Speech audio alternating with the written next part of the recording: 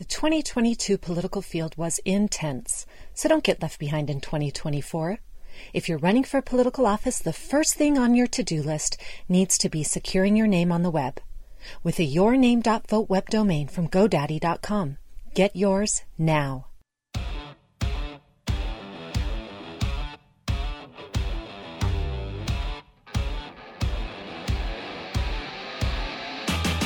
Welcome to another episode of Breaking Battlegrounds with your hosts Chuck Morin and Sam Stone.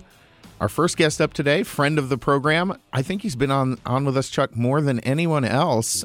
He's a fan favorite. And he's always a fantastic interview. Welcome to Henry Olsen, Senior Fellow at the Ethics and Public Policy Center. Henry, thank you so much for joining us once again. Well, thank you for having me back again. First of all, before I get into my original question, the House expelled George Santos by an overwhelming majority. What does this mean for Congress? Well, I think it means in the short term, Republicans are down one, and they'll likely lose the special election, particularly if the Democrats, as expected, pick the former representative for that area, Tom Suozzi, as their candidate. So that is a slightly harder road for the Speaker to hoe.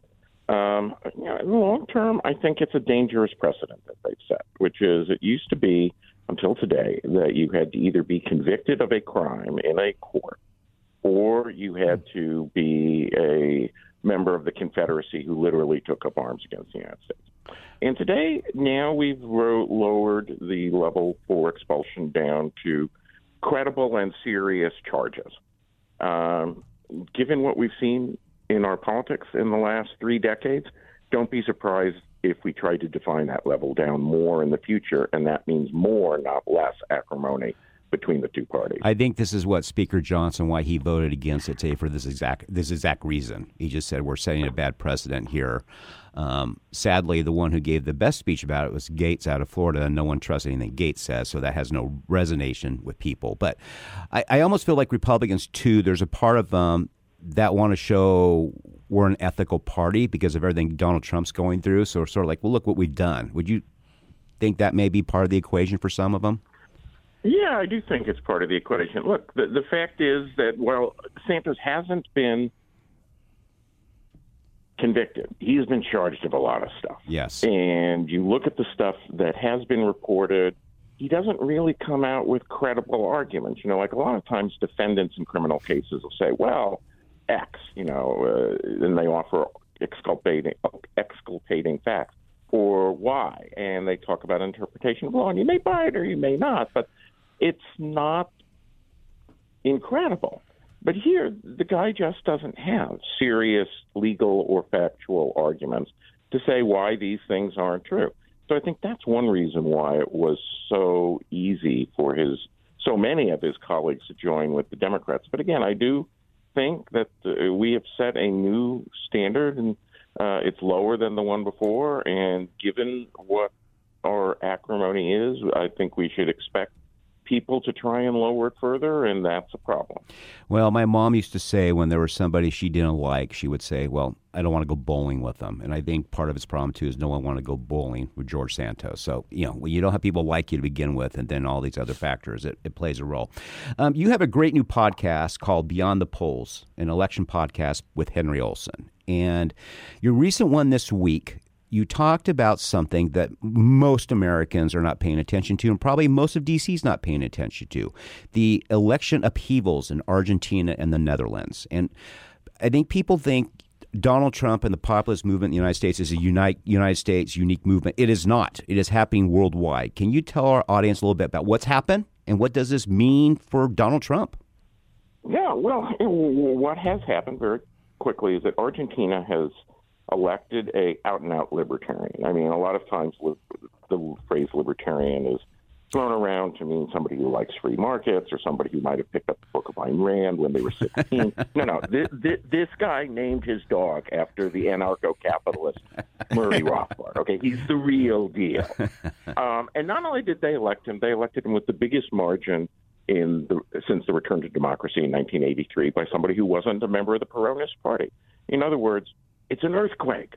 And then you get to the Netherlands, where this guy named Geert Wilders split off about 18, 19 years ago from the established party.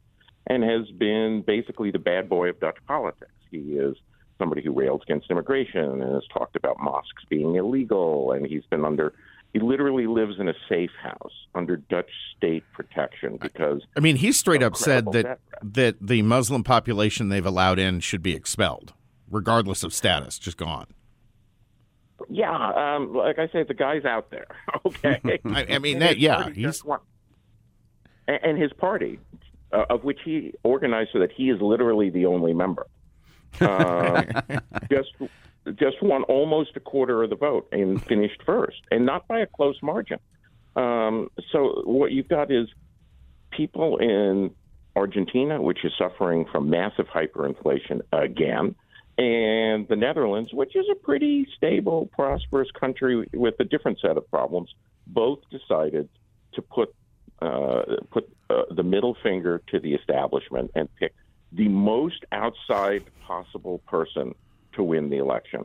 And that's what's going on all around the world. And that is an indication that, look, no matter what the media and the polite people in the United States say about Donald Trump, the people who don't hate him don't care. And the fact is that for a lot of those people, the fact that he is hated actually is credibility enhancing because it proves to them that he's really the person who can fight their fight against an elite set of elites that these people believe despise them and reject them. Well, it's not just these two countries. So I just saw polling that shows Marine Le Pen is now more popular in France than Emmanuel Macron. And then you look at what happened in Ireland. There is a real sentiment of dissatisfaction among Western countries with this mass immigration that's been forced down their throats. Well, and it's not just mass immigration is often the thing that sets it off, but it's economic stagnation, it's cultural rejection, it's condescension. There is no. Is there an overriding sense? I mean, I get the overriding sense, Henry, that a lot of people in Western populations just look at our leadership and say, these people hate us all. Pretty much, yeah. There are very few countries where you don't see that. The next country to watch is Portugal. Portugal is going to have snap elections in March, and they've got a populist party. It's called Chega. Chega is Portuguese for enough. And a couple elections ago, they got 1% of the vote. Last election in 2022, they got 7% of the vote. They're now up to 18% of the vote. They could very well be the leading non-leftist party in Portugal if their growth continues.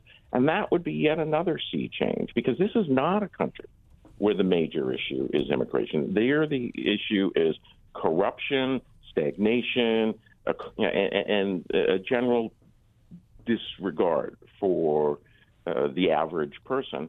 And it could very well be that Andres Ventura is the person who's in the driver's seat. It's likelier he'll finish second or third. But the fact is massive growth in Portugal, and that'll be the next earthquake that comes. I had a person talking to me the other day who's been involved in politics for years. They're in their 70s now. They're part of the Reagan and Bush worlds and so forth. And he asked me, why do you think these people are holding on to Donald Trump? And I said, I think it's one word, fear. They're so tired of being told that they're dumb. They're so tired of being told, just accept what you have. They're so tired of the holier-than-thou attitude that they're fearful that these people are going to come in and change their whole way of life, things that they've known. And as you're seeing this across the world, these populist movements, how do you think this translates for Donald Trump here coming up in 2024?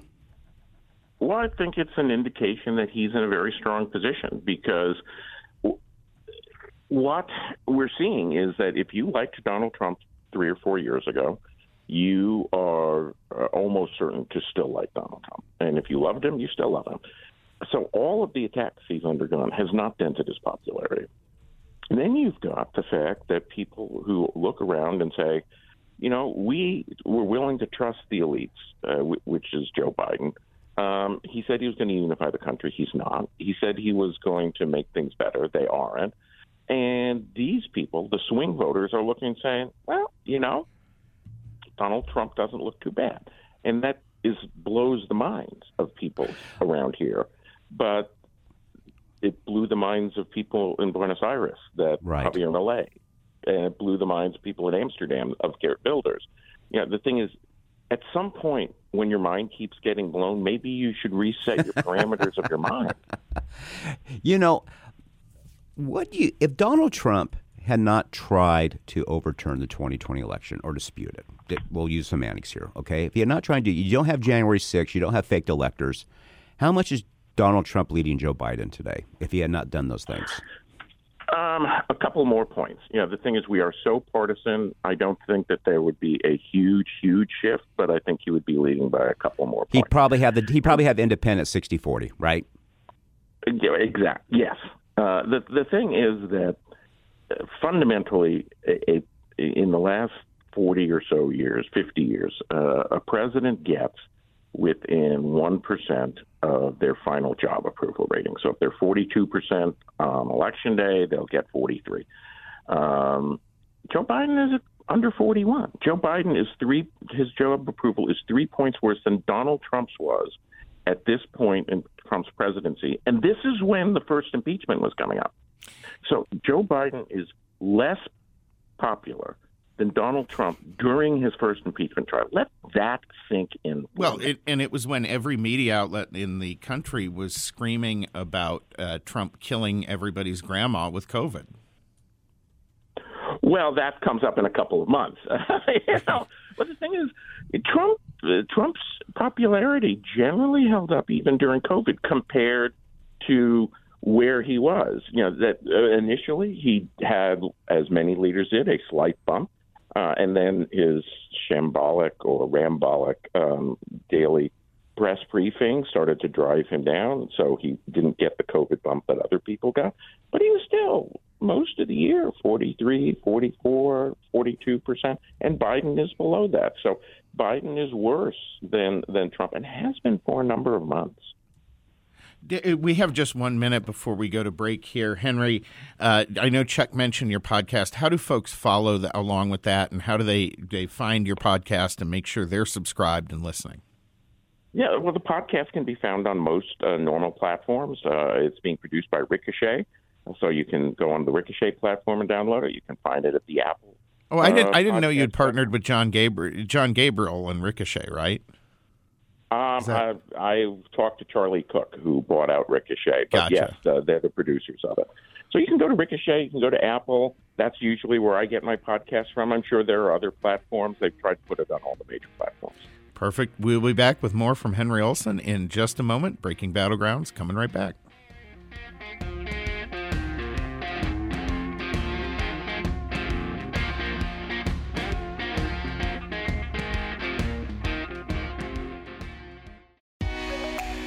At Overstock, we know home is a pretty important place, and that's why we believe everyone deserves a home that makes them happy. Whether you're furnishing a new house or apartment, or simply looking to update and refresh a few rooms, Overstock has everyday free shipping and amazing deals on the beautiful, high-quality furniture and decor you need to transform any home into the home of your dreams. Overstock, making dream homes come true.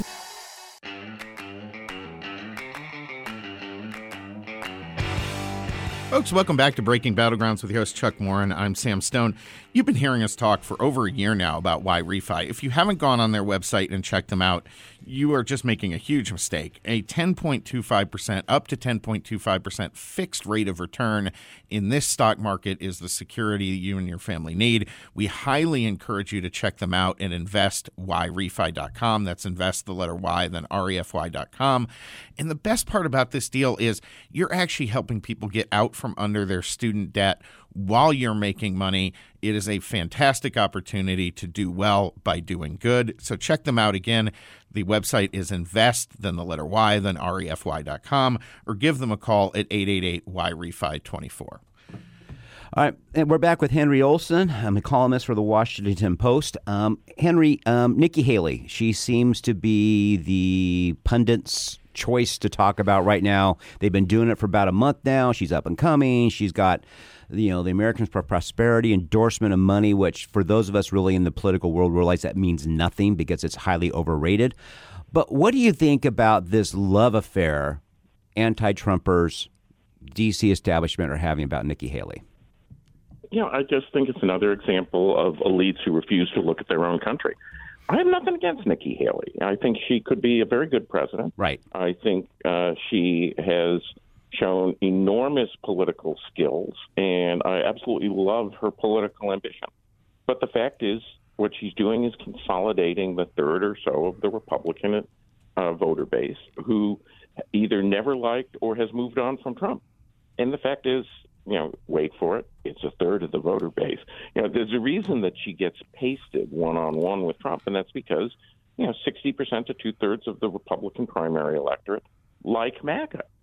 And it doesn't matter how much money she's got. It doesn't matter whether Jamie Dimon sends her love notes from Wall Street or whether Charles Koch pines for her in this, his secret lair in Wichita or wherever it is he runs AFP from. The fact is, money doesn't trump message, and her message is not a majority-making message in the GOP electorate. No. Yeah, one thing we keep seeing over and over is for all these years, the GOP, for lack of a better word, establishment or traditional Republicans have had a majority in primaries, and that's just no longer the case with the Trump base, who outweighs them in all these primaries very significantly, and they clearly have not adapted. Henry, did you have a chance to watch the Newsom-DeSantis showdown last night? Well, it's 90 minutes of my life I'll never get back. What were your takeaways? Because obviously I find myself at times even in a conservative news bubble and everyone's going, DeSantis wiped the floor with Newsom. What was your impression watching it? My impression is that it was not a wipeout. Now, it depends. Certainly, if you go in and you are somebody who really does not like Democrats and you watch Ron DeSantis, you would say he did a fine job. But to me, what I was looking for was how did these people profile if they actually were the general election candidate?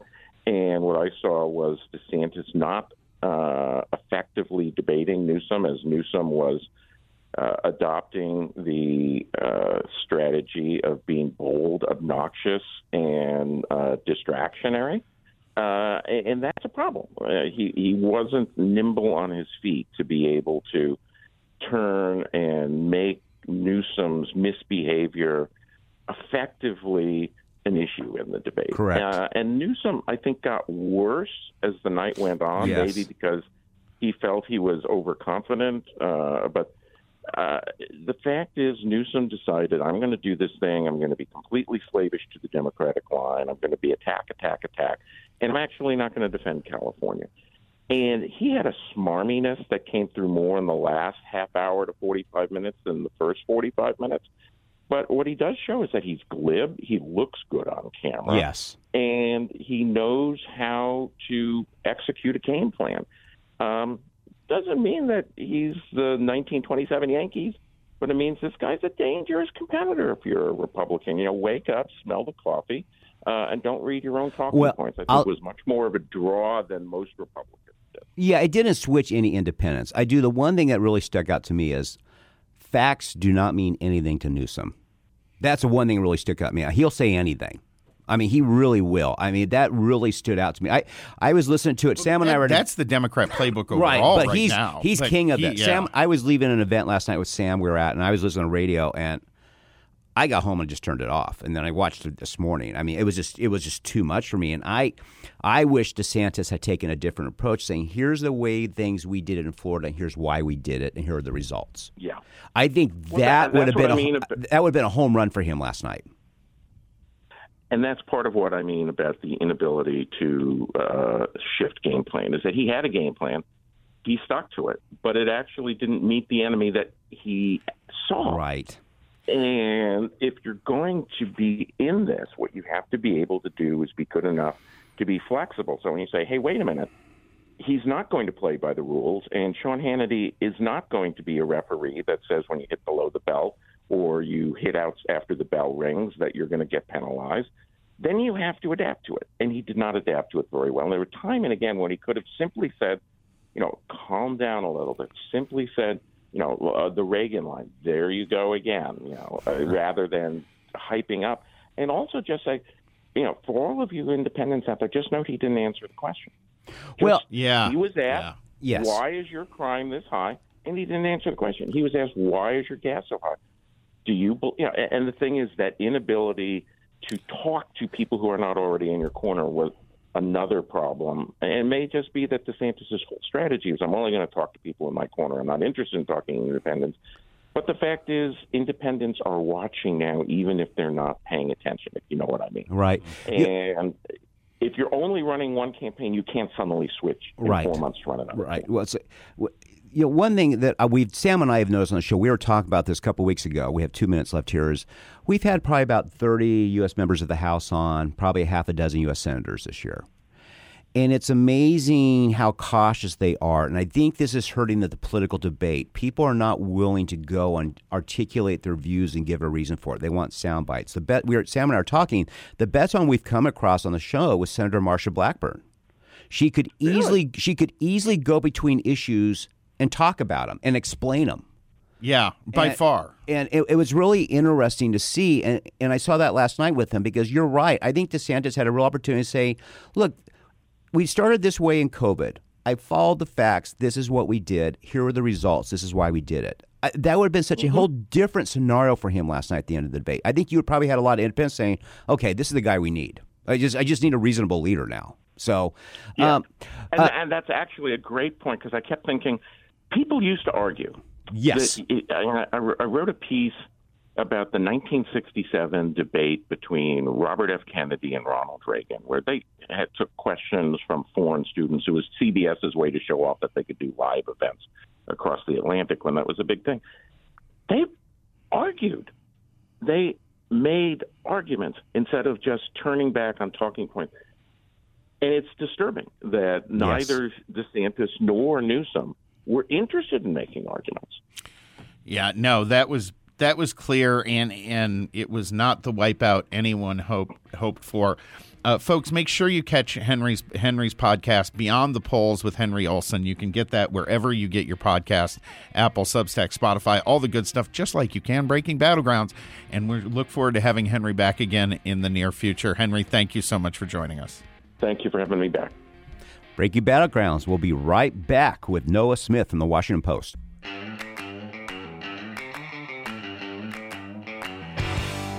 Welcome back to Breaking Battlegrounds with your host, Chuck Warren. I'm Sam Stone. Big thank you to Henry Olsen, Senior Fellow at the Ethics and Public Policy Center, for joining us for our first couple of segments. Now up, Noah Smith. He's a journalist for the Washington Post, focused on the business, political, and cultural implications of video games. And so kind of a different subject for today, Chuck, but one that I think if you're over 30 or 40 like we are, this may be flying a little under the radar, how big video games have become, how culturally relevant they become, how much is going on in that world that most people don't know. So Noah Smith, thank you so much for joining us and welcome to the program. Thank you guys so much. I appreciate it, and great to be joining. Let's start off with just how big has the video game business become? Because I think people don't understand how much reach it has in how many places. 100%. So there's so many different ways to get into how big it's become, depending on what flavor appeals to somebody the most. So we can talk, money. That's usually a good one.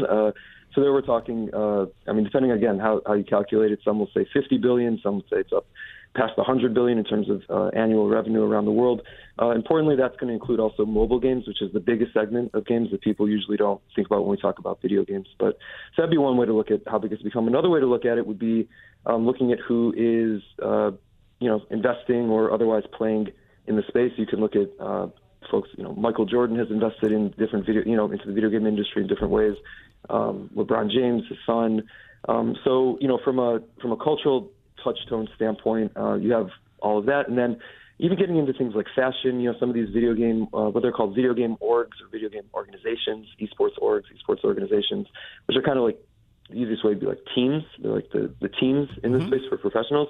Like their gear, their swag. They'll do what they call drops, right, where they like release a special version of it, and those will sell out in hours. So you have all of those elements, and then you have even things like this is getting a little bit older in the space, so like maybe a few years ago, but even like doing the dances that you see in certain games, so like Fortnite, some of the animations, you see kids doing that, you see professional athletes doing that, so many different ways to measure it, but it's safe to say it's a pretty big deal these days. Let me ask you a question before we get started with a bunch of serious questions about video gaming and its power. How did you get into this specialty in journalism? I mean, I know probably in college you didn't think like this is going to be my specialty and I'm going to do it for the Washington Post. I mean, how did you get into this? Did you fall into it by accident, or did some editor say, this is an upcoming trend, we probably need to pay attention to it? How did it happen? Yeah, so I wish that there was some like great plan, and I saw this whole thing coming. After my parents told me to stop playing video games so much with my brother every weekend and nights and everything like that. But no, it was a total fluke in a way. I have a colleague, a dear friend, Rory Carroll, who is still a reporter for The Guardian. He got a pitch from some esports thing. He didn't know, he couldn't do it. Gave it to me. To be honest with you, I didn't really know 100% what it was. Kind of pitched it to my editor at the Post. They had passed it along to Mike Hume, and Mike Hume had the vision and the insight to say, hey, that's actually a pretty big deal. It turned out to be the launch of the Overwatch League, which is one of these pro leagues. Robert Kraft, the owner of the Patriots, was a major investor into that, and just basically wrote a story on that, ended up on A1 front page Washington Post, and the rest, I wish I could say, happily ever after. It was quite a struggle to get more coverage on it, but it's one of the things that fell into place, where it's just you have this confluence of social, cultural, even political, especially political, things like that, political implications. And so, just more and more coverage, and that's kind of how we've arrived here. How much money can someone make in these esports leagues? More than Tom Brady annually during his last year in the NFL. How many people make that much money in those leagues?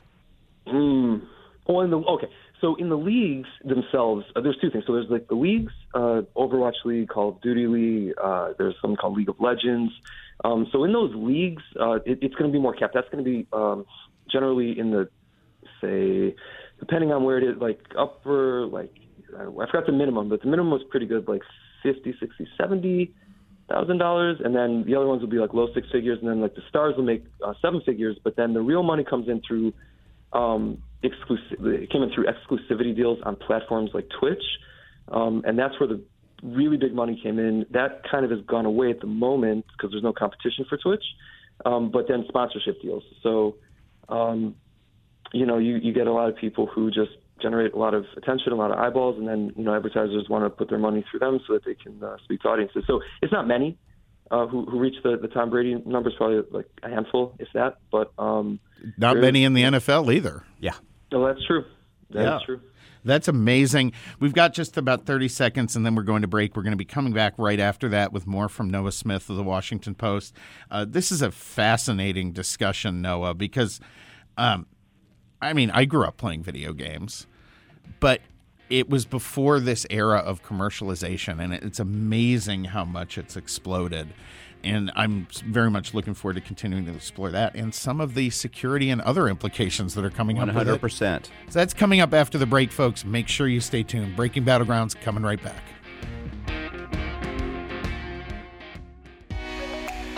At Overstock, we know home is a pretty important place, and that's why we believe everyone deserves a home that makes them happy. Whether you're furnishing a new house or apartment, or simply looking to update and refresh a few rooms, Overstock has everyday free shipping and amazing deals on the beautiful, high-quality furniture and decor you need to transform any home into the home of your dreams. Overstock, making dream homes come true.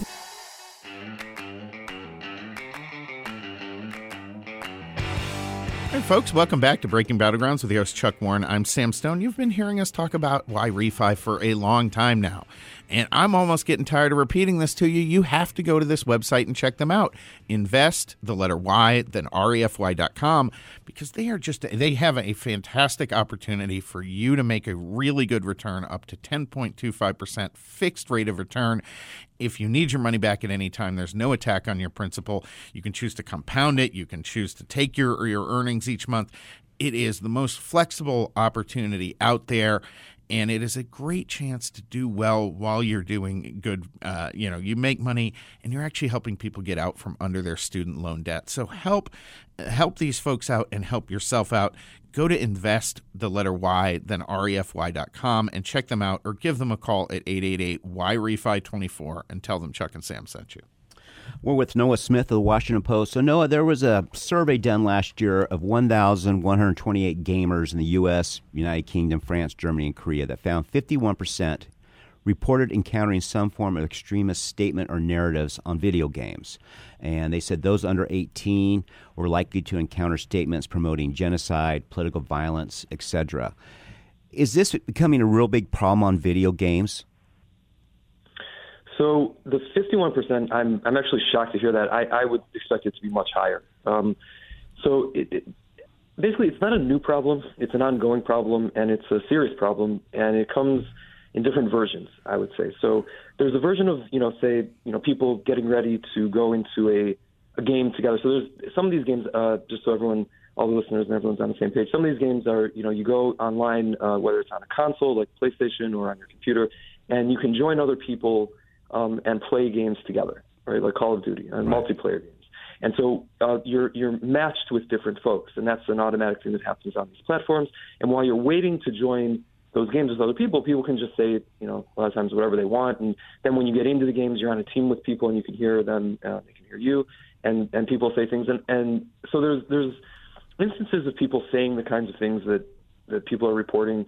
And I would say, and I've reported on this, basically a total lack of responsiveness from both the platforms themselves and the video game publishers. So you have that, certainly, and that's, again, a multi-decade issue going back to the beginning of multiplayer games, online multiplayer games.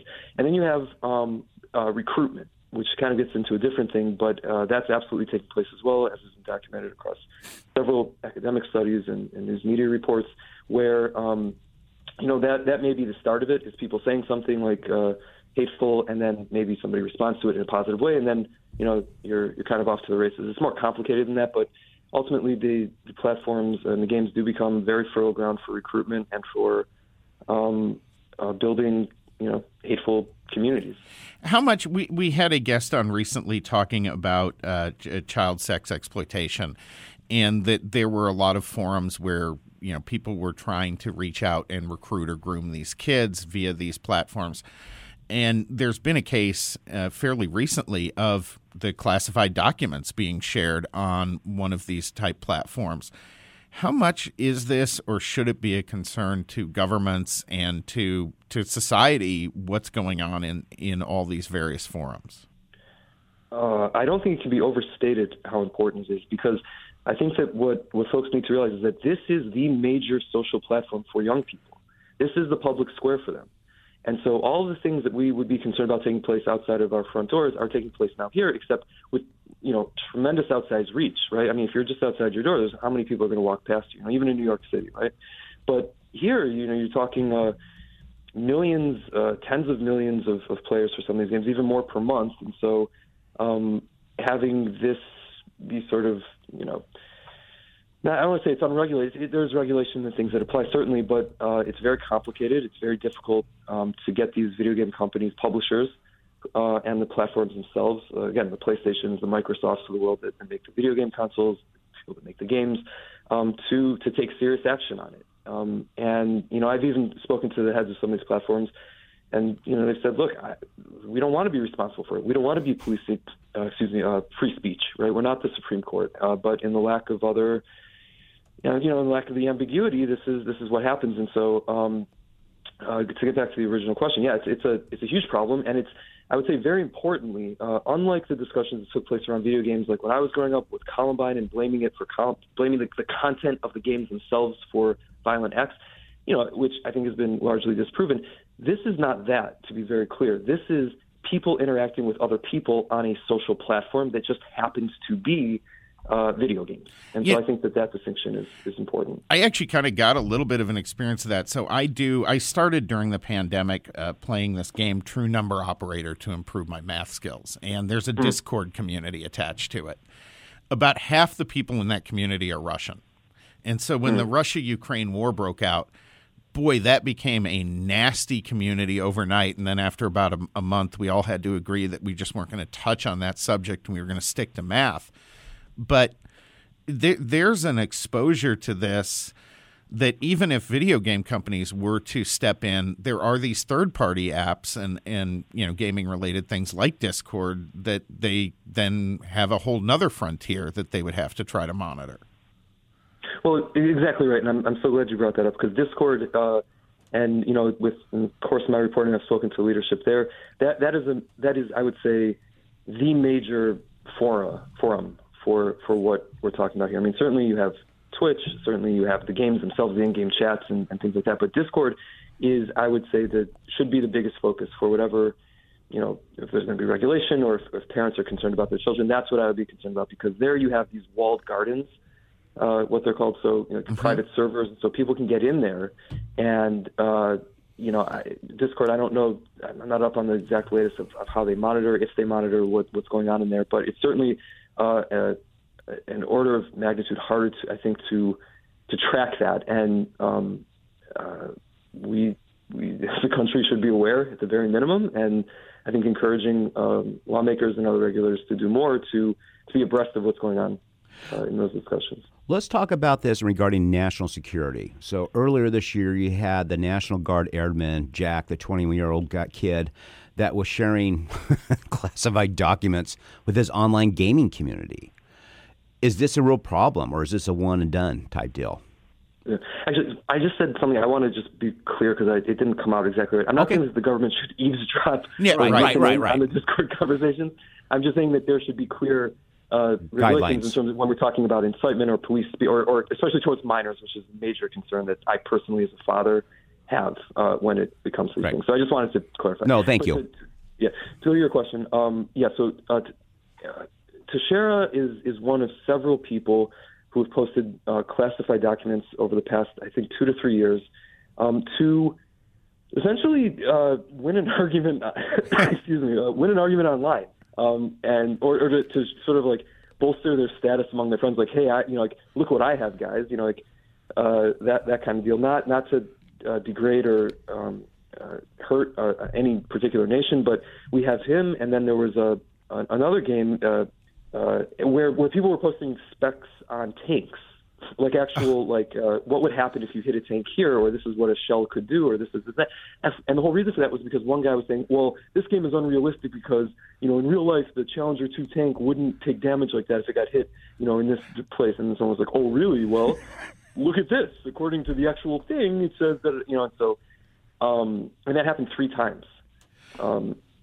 In a British tank, Challenger 2, the Leclerc, it's called in France, and then a Chinese shell. So I would I would imagine military contractors actually have to watch out for this, because my guess is young engineers, that the types of they're getting who are generally digitally focused, I'm guessing there's a very high participation rate in these type of things. Yeah, well, I mean, you've nailed it. So the specs, the guide, what are they called? The operating manuals, whatever it is for these things, are classified.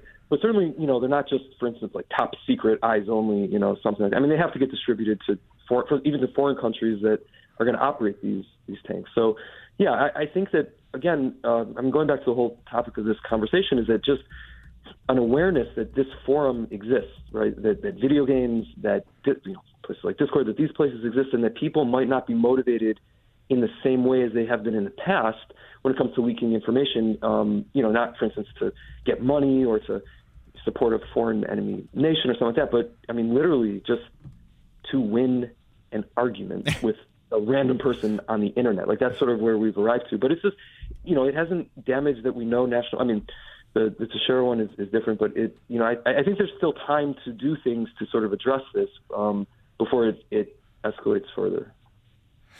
This is fascinating to me, Chuck, because you don't hear this discussion at all. We're with Noah Smith of the Washington Post. Noah, what would you tell parents about their kids spending all the time on these video games? How would you monitor it, or what advice would you give? What do you parents? do for your own kid? Yeah.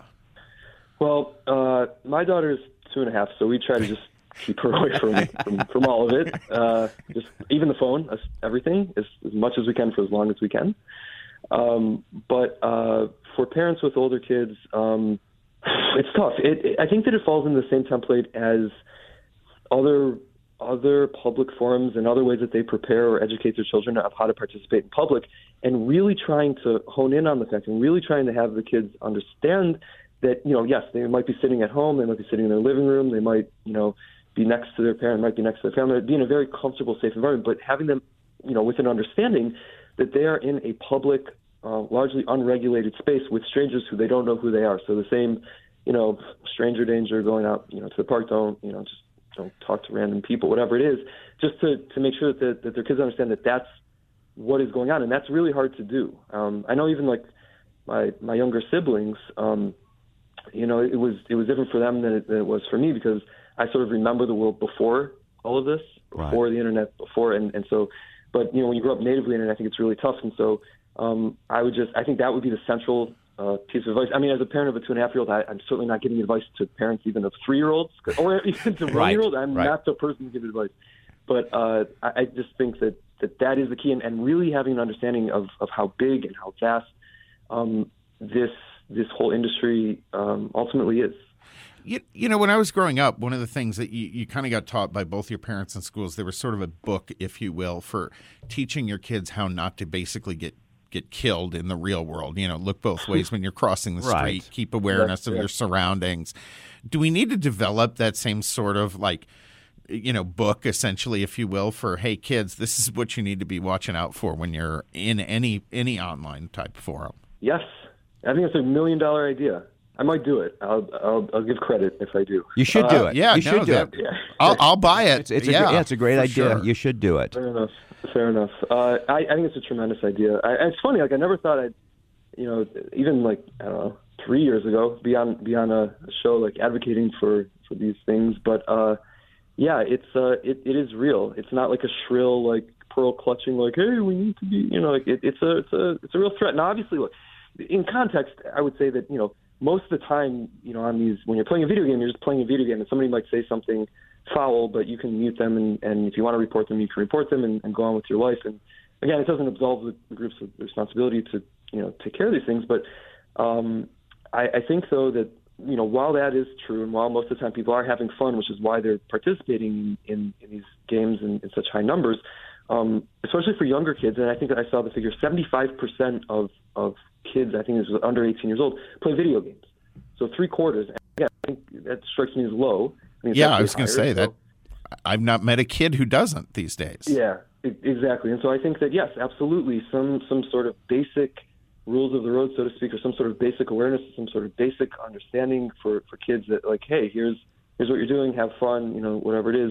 But just understand that, again, this is a public forum. You don't know who you're talking to, and, these are the risks. And, I think absolutely. Noah, thank you so much for joining us today. Folks, big thank you to Noah Smith of the Washington Post. This was a fascinating discussion, and I think we'd look forward to definitely having you back on again in the future. Absolutely. If you have things that you think people need to be aware of, please let us know. We'd love to get you back on. How do folks stay in touch with you and your work? So a few different ways. I'm not quite as active on Twitter or X or whatever they're calling it these days, but I'm on there. It's Twix. Yeah, Twix. VILDEHAYA at Vildahaya, and then also Washington Post. And then I also work with a nonprofit called Direct Relief, doing some great work in the U.S. and around the world. And so I also follow some of the stuff we're doing on that website as well.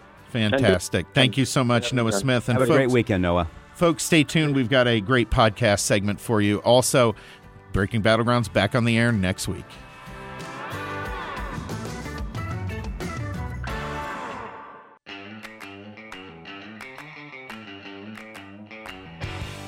Welcome to the podcast segment of Breaking Battlegrounds with your host, Chuck Warren and Sam Stone. Want to give special thanks to Henry Olsen, a longtime friend of the program, for joining us once again today, and Noah Smith of the Washington Post. Really appreciate having him on to talk about something you don't hear on these kind of airwaves very often, about the intersection of video games, culture, and society. So good stuff there. Now we're going to go to, is it Sunshine? No. It's Kylie's Corner, but I'm thinking it's Corner. Kipper Chipper Corner. Anyway, Kipper Chipper Corner. Why don't we talk about our triple homicide today? The wood chipper corner. Fargo. All right, let's Well, go. a little update on the Brian Koberger case because they ruled out cameras, news cameras, but they're going to live stream the case. So good. this will be exciting. I can talk about it on We're Kipper's Corner. We're very excited about that. Yeah, so that was a new ruling that happened this week. So make sure we got to put that up on the Battlegrounds, all the social media, the links. So and I'll be here every Friday to give you the ins and outs of that. Okay. But today I have a story out of Oklahoma for our Oklahoma listeners about a woman named Keegan Harrows. She was a woman described as I'm putting air quotes because I don't know, but she was a highly sought after criminal defense attorney in Oklahoma City. She was described to be someone that believed in you even when you stumbled. People give stories about how she came and cleaned their house. She was a client and she would come and clean their house just to help them kind of get back on their feet. Well, this was until she fell in love with one of her clients that she was representing on drug and firearm charges. Then she started representing him on domestic assault and battery charges against his ex-girlfriend who had a restraining order, etc. Right? So she's representing him. And one of the actions that she had asked was one of her other clients. She asked them to go into the ex-girlfriend's home and plant fake methamphetamine. The client then reported that to either the cops or something, and they said, no, I'm like, whatever. They spoke to about it. Case was going to go on. That wasn't enough for Barry. Barry wanted to make sure that she could not testify against him. And so Keegan and Barry is the client that she fell in love with, broke into the home of his ex-girlfriend and shot her and her parents, because the parents were witnesses, in a triple homicide. Jeez Louise. So now her and Barry are they're going on trial in 2024. They're going up against the death penalty for this triple homicide. Oklahoma, they ain't going to hesitate to fry them. Yep. So basically, they just said that they went to Keegan's home or Keegan's parents' house that day in Texas to try to say that was their alibi, was there at the home. But they had then used 3 different firearms. It looks like Tiffany was chased down in the home because she was shot from behind. And the mom was shot in a closet. And so they describe her as she was hiding in the closet trying to save her trembling. life. Yeah. And her sister said that even prior to this happening, Tiffany would sleep on the very top floor, far corner of the house because she was afraid someone was going to break in. And no matter how many times they called the authorities or reported this stuff to the authorities, there was really nothing to be done because the case was just basically waiting to go to trial. And now they're... The tragedy of this is I think the last 2 prison breakouts have been assisted by a female guard or employee who fell in love with the prisoner and helped him with this. And this never turns out well for them. Yeah. And one of her coworkers described her as cherishing R2-D2 slippers and wearing funny T-shirts to work. It's the worst outcome of the Florence Nightingale syndrome, right? That they're stepping in and trying to help. Yeah. And they get caught up and then they end up doing this stuff. It goes beyond that. It's really remarkable, but you see this. Doesn't happen a lot, but it's never, you never hear of a man helping his female female prisoner to escape or anything like that. It's reversed, and there's something to it. I am sure there is some psychological factors they all align with. I think she did have a little dark side because she did have a domestic assault charge against her ex-husband for kicking him in the face twice. I think anyone who's a dedicated criminal, there's a little edge there, little history there. I gotta say, I met a bunch, and I gotta tell you, I think almost every dedicated criminal defense attorney, that's been their life. Mm-hmm. There is something dark inside of them because otherwise you're dealing with so many people are guilty of heinous crimes. They become numb. Yeah. I remember years ago, I was in California. My dad knew a police officer in Oakland, and he had been in some undercover group. And he said he's being transferred out. And my dad said, why? They said, you can't stay more than 3 years. You become a different person. Yeah. And I think it's a good lesson for all of us, whether it's our bubbles or the case may be. You need to take a look at your surroundings, what you're doing day in, day out, because after a while it seems normal, especially if you're doing something that's bad. Speaking of normal. So, as we all know, dear listeners, I'm subscription poor, so I have some English newspapers I subscribe to, and this was in today's Telegraph. Chuck subscribes to literally everything on the planet, and he sends me these links, like 15 links a day that I can't access. I'm like, oh, okay. And I tell Sam, stop being cheap. But here it is in the Telegraph today. So, Britain's gas network has already hit full capacity as renewable energy fails to generate the power needed to heat UK homes. For those who don't know what UK is, it's called the United Kingdom. John Butterworth, chief executive of National Gas, said demand for gas-fired power stations would be maxed out from today, folks, it's December 1st, through the weekend. So when you ever hear this garbage that renewable energies can take care of us, they have Gretchen Whitmer, the governor of Michigan, who's basically going to have people freeze to death in 4 years. Yeah. You need to pay attention to this. Now, Sam and I have said this. Both you and I are like, look, we need to do everything the book, throw everything at the wall for energy independence. And renewables are part of it. But you're not going to get rid of gas. You're not going to get rid of nuclear. You're not going to get rid of coal. And you're just crazy if you think that's going to happen. How do you think you get these electric cars charged? And I'm not against. I mean, this is the thing I think a lot of people don't understand. And I think if you broke down with most Republicans where they are on this, we're not opposed to what people are calling renewable energy at all. What we're opposed to is destabilizing the grid and driving the price through the roof so that people can't afford it or can't heat their homes. Can't even get the gas. John Butterworth said freezing temperatures mean energy demands have soared in recent days. Again, folks, it's December 1st today, okay? And he said they're having low wind output. So if you're counting on wind farms, wind is important. Actually, so this is something from growing up in the north. Really cold days tend not to be super windy. Like really cold days tend not to be super windy because the air's so heavy. Right. It doesn't blow. So according to the National Gas and the National Grid in the UK is reliant on gas for up to 2/3 of electricity. So that means this isn't even a majority. The renewables aren't even a majority. It's a third.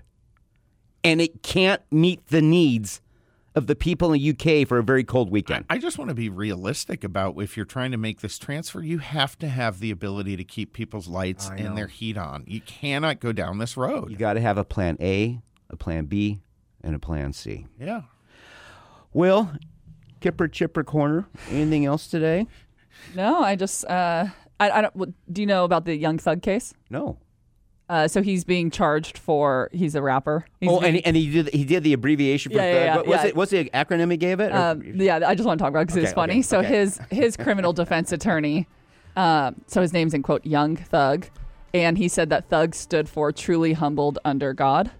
And he has a song called Pushin' P, which he said stands for pushing positivity. However, if you listen to the song, Pushin' P sounds like what it is. Yep, sounds like what it is. Yeah, but everyone's like he's trying anything to get this man off, and if he gets it off, he's going to be the new Rob Kardashian for convincing this trial. Well, Samuel, on that note, that's the final word for today, Chuck. Let's just get out of here. Folks, have a great weekend. Visit us at breakingbattlegrounds.vote or wherever you download your podcasts, or check our website, breakingbattlegrounds.vote, and you can find out all the stations we are across the country, coast to coast. Have a great weekend.